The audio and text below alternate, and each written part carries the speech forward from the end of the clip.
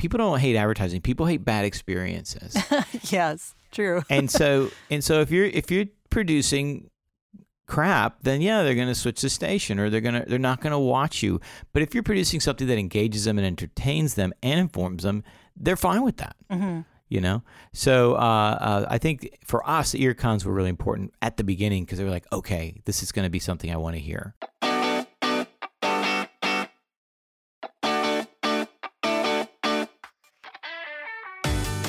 Welcome to Audio Branding, the hidden gem of marketing. I'm your host, Jody Krangle, and this podcast will discuss just how sound influences our behavior. I generally talk about this in the context of advertising and marketing, but there are other places this is important too. I really feel that it plays a much more important role in our lives than maybe we realize. So let's delve a little deeper. Here's the second part of my interview with Rudy Fernandez. How do you direct voice talent when you're in a session? Do you have a particular way of doing things, or? Yes. Yeah. Okay. I'd love to hear about it. The most important thing when you're directing talent is to know what you are good at and not good at, and I've learned that over the years. So obviously, the first part of that is selecting talent, and that's the casting specs have to be right. Of course. And knowing what to hear from a talent, and then we can get into that if you want. Sure. But when you're in the studio, I know that I tend to over-direct. And so I will start, with minimal amount as I can, and then inevitably I'll get to a point where I have over-directed this talent, and then I will step back. Do you do the thing where you just ask the talent to redo, just, start from scratch, do what you would want to do? No. I've had that often. The best thing about directing talent, the number one thing I'll say is always set expectations with that person in the booth. Mm-hmm. And let them know, hey, this is how I do it. And sometimes I overdirect or I haven't decided whether it's going to be better if we read it this way or that way. So we're going to try both ways to see what sounds better. And they're usually cool with that. What they're not cool with is not knowing where your head is. And I've seen other people direct talent, and they're like, okay, let's read that again. Yeah. Okay. Okay. What did you want changed? Yeah. Different language? What? Yeah. So, yeah, I think. I think always keeping that person involved in the process, knowing they are part of the creative process, is essential. Even if it's as simple as, hey, we're just listening to playback, because they're sitting in there, they don't know what's going on. Yeah. You guys are talking in the booth. They can't hear you. You guys could be ordering your lunch. We have no idea.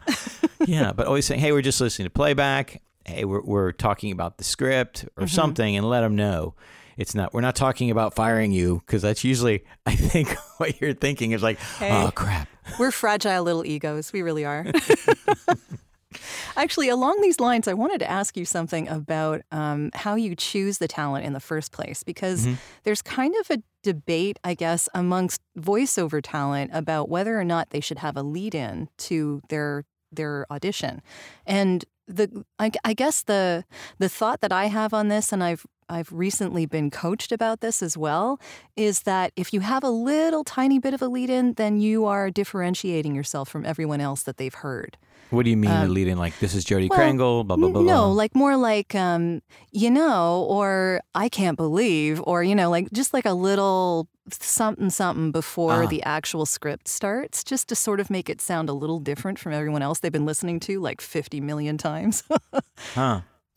That may work. I can tell you that, in terms of, I'll separate into character and announcer reads. Okay, yeah. I'm thinking more announcer reads than an announcer reads are two things. That one thing that's hard is that an announcer is the voice of a brand, right? So it's very subjective, because inevitably someone's going to say that sounds like us, that doesn't sound like us. So that part you can't do anything about. The lead-in has nothing to do with any of that either. Yeah. But if you have a description of that announcer, then you can begin to, or at least look at the entire script or the brand itself, and figure out what kind of personality does this brand have, and does it fit in with what I can deliver as a VO.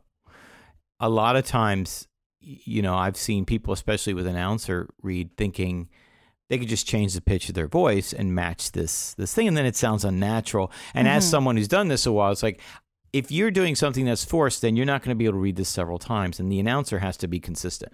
Yeah, definitely. And so it has to be something that fits in your natural range. So I for announcer reads, I would suggest, really, if it's something, I know you get a lot of auditions, but look at the brand itself, if it's a familiar one or not, and know, is my voice going to match who they are and who their audience is hoping they are? That's a really good point. Yeah. So because they're really looking for the voice of the brand. So in terms of, or maybe I think as a tactic to get somebody to go, okay, this one. And especially if it fits the brand, Sure. But along those lines, actually, because we're talking here, specifically, this podcast is called Audio Branding. Yeah. So if we're talking about audio branding and figuring out what tone of voice or what type of voice would be good for a particular client, do you guys actually, I'm assuming that you think about that. Does your client think about that? Like, are they paying attention to that kind of thing? I think they don't, but it's up to me or the me in whoever my role to explain that beforehand, to say to explain that this voice delivers this quality, which ties into this aspect of your brand. This is a fun-loving direct, a fun-loving sort of neighbor, or this is a very smart professor, or this is whatever the character is that delivers your brand. You have to sort of explain what you're going for and make sure that they say, "Oh yeah, I get that." Yeah, because I always wonder, because I know companies pay a lot of attention to how they look. And not so much attention to how they sound. Yeah, what ends up happening is if you don't prep your client for that, you end up getting what you hear so much of, which is just someone who just sounds like a disembodied voice. You can't tell they're just delivering copy points. And so it doesn't, in my opinion, connect with the audience. It doesn't reach out from the radio or and say, "Hey, listen to me, because I'm talking exactly to your need." Yeah, a very good point. So along these lines, do you have any case studies of things that you could talk about where the sound played such an important part? In radio, it always does, but you've crafted entire environments with your radio spots, right? So, yeah. So I know I can point to direct results from almost exclusive radio campaigns. Now, I'm not recommending an exclusive radio campaign, especially nowadays. It's you need to have multiple touch points with your audiences. Sure. And radio is a strong one, because I said in that blog, so far every car has a radio in it. So it's still I think 92 to 90%. 93% of the American public listens to the radio every week. Well, even Sirius XM, they're starting to put advertising on theirs as well. And I know Pandora is a part of the Sirius XM network now, and I know they advertise. Yeah. So we have seen that with, one of our clients is the University of Alabama College of Continuing Studies, and that we're trying to get people to go back to school, and we're trying to get them to choose to do that through the University of Alabama. And we've seen tremendous results from that. And again, I think it's because it's a very personal thing to say, okay, I've never got my degree and I don't feel right about that, or I feel very close to this university and I wish I were part of it. And I think audio is a very, like I said, very intimate medium. It's okay, you're talking to me. When I say, hey, you haven't earned your degree, or you love the University of Alabama, like, oh, they're talking to me. Yeah, it's one-on-one. Yeah, definitely. And so for those sorts of things, we found tremendous success where it's a very personal thing. With something like, let's say, getting people to ride transit or that sort of thing, we could be a little bit more, a little funnier, a little looser with that, and that's yielded some good things because they're in their car and they're probably frustrated. So we want to, we don't want to make them angrier. We just want to give them some release and go, ha, that's funny. Yeah, humor is a good way to do that. Definitely, get them to pay attention. Yeah, and we yielded some great results with that as well. So. Well, moving into what you called ear cons, I guess they've been pretty popular in the past too. Do you guys do that kind of thing at your studio? Yeah, we had one. We had an intro and outro EarCon when we first started with back when we did like the one you had talked about, the Clean Air campaign. It was a hit of music, but we've created one. We created one for our show. We've created for different clients that sort of, let people know what's coming. And the reason, and this is sort of cocky, but I want to think the things that we create, I think, are better than everything else you hear. And so what I heard anecdotally was, we always knew it was going to be funny when we heard that thing, for a couple of our clients, or we always knew. So we've created them for clients before because we knew we were creating something different and something they're not used to hearing. And I think it let people know, hey, I want to hear this. People say, you've heard people say they don't like advertising. People don't hate advertising. People hate bad experiences. Yes, true. and so if you're producing crap, then they're going to switch the station, or they're not going to watch you. But if you're producing something that engages them and entertains them and informs them, they're fine with that. So I think for us, the ear cons were really important at the beginning because they were like, okay, this is going to be something I want to hear. So it served us really well. And for others, it also serves as a sort of like an audio logo.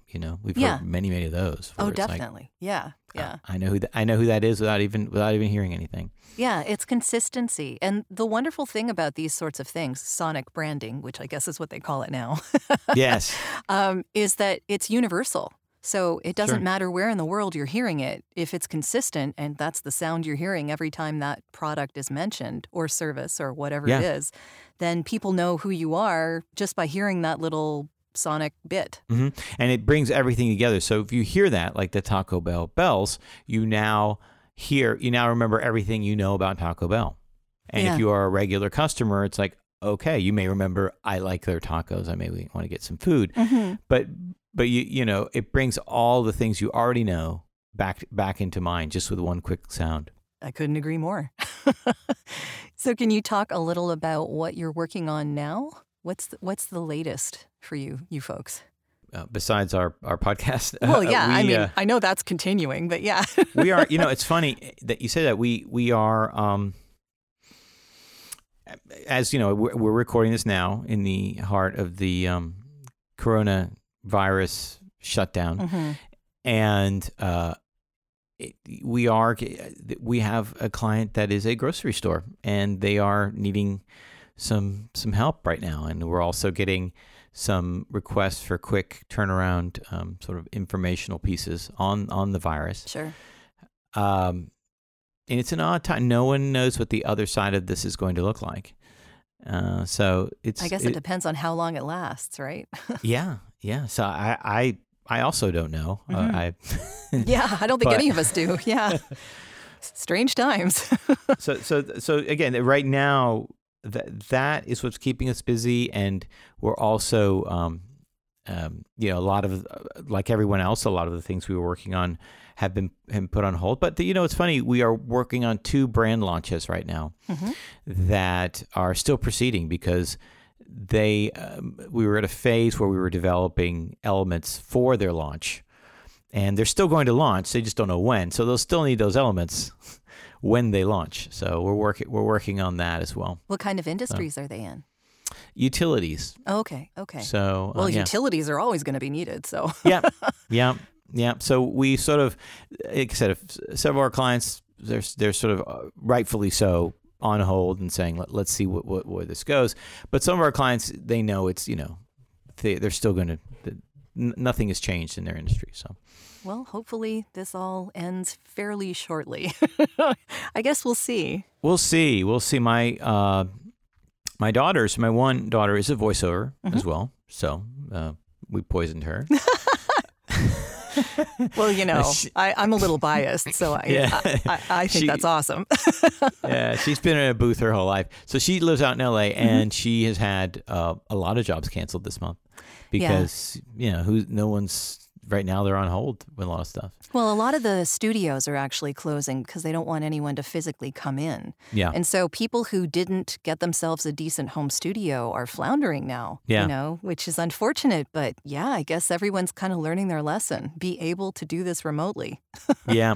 No, for her, it was a group session. She had a bunch of, because she's doing a lot of, she plays, I don't know if you want this on the show, but she plays younger, and she does a lot of animation kid shows. Oh, yeah. Okay. So ensemble casts wouldn't be called in to work together. Yeah. Yeah. So group sessions have been canceled, and then another one was for like an ice cream retailer, which they're not going to have anybody come out for ice cream right now. But how are you doing? How's your voiceover world going?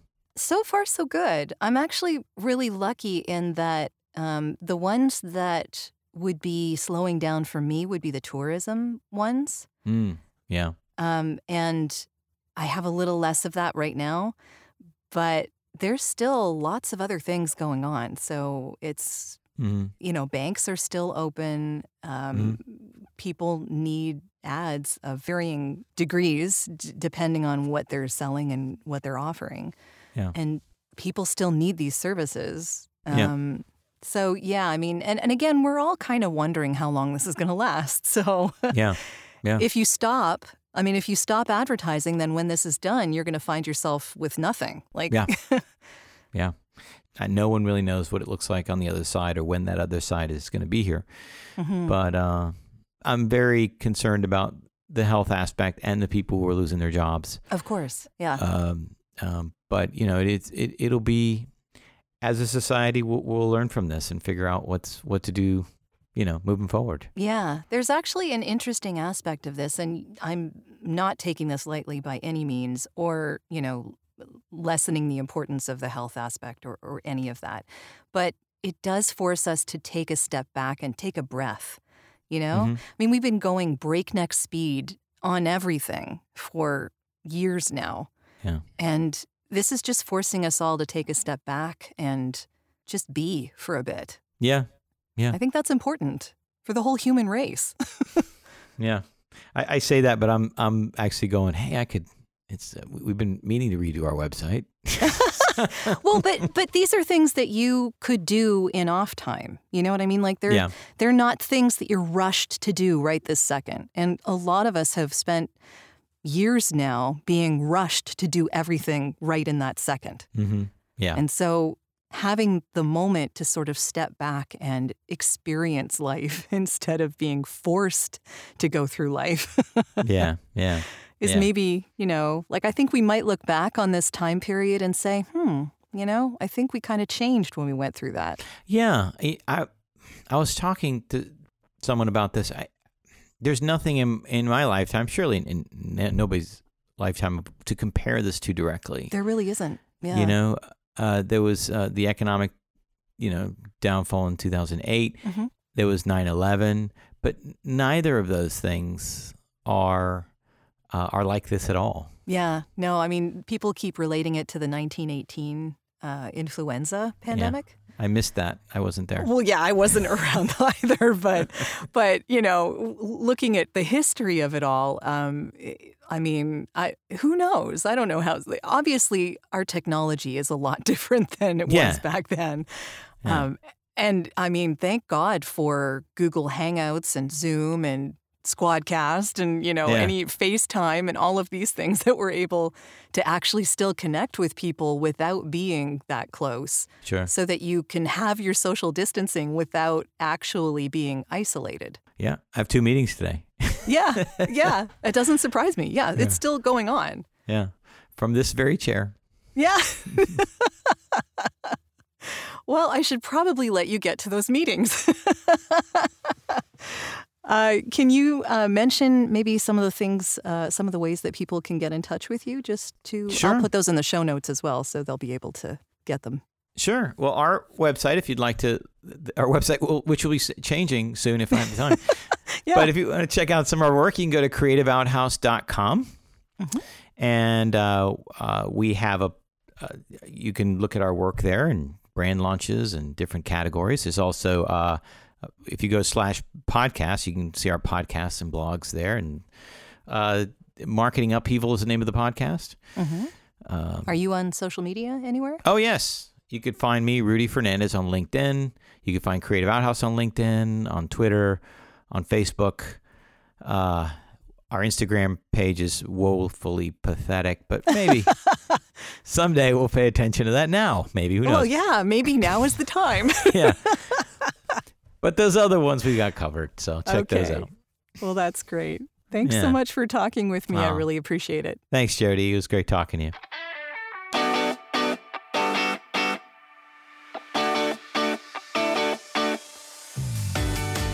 Well, that's the end of this episode. Thanks for listening. And if you like what you heard, please take a moment to give the podcast a review. It's greatly appreciated and super helpful. Until next time.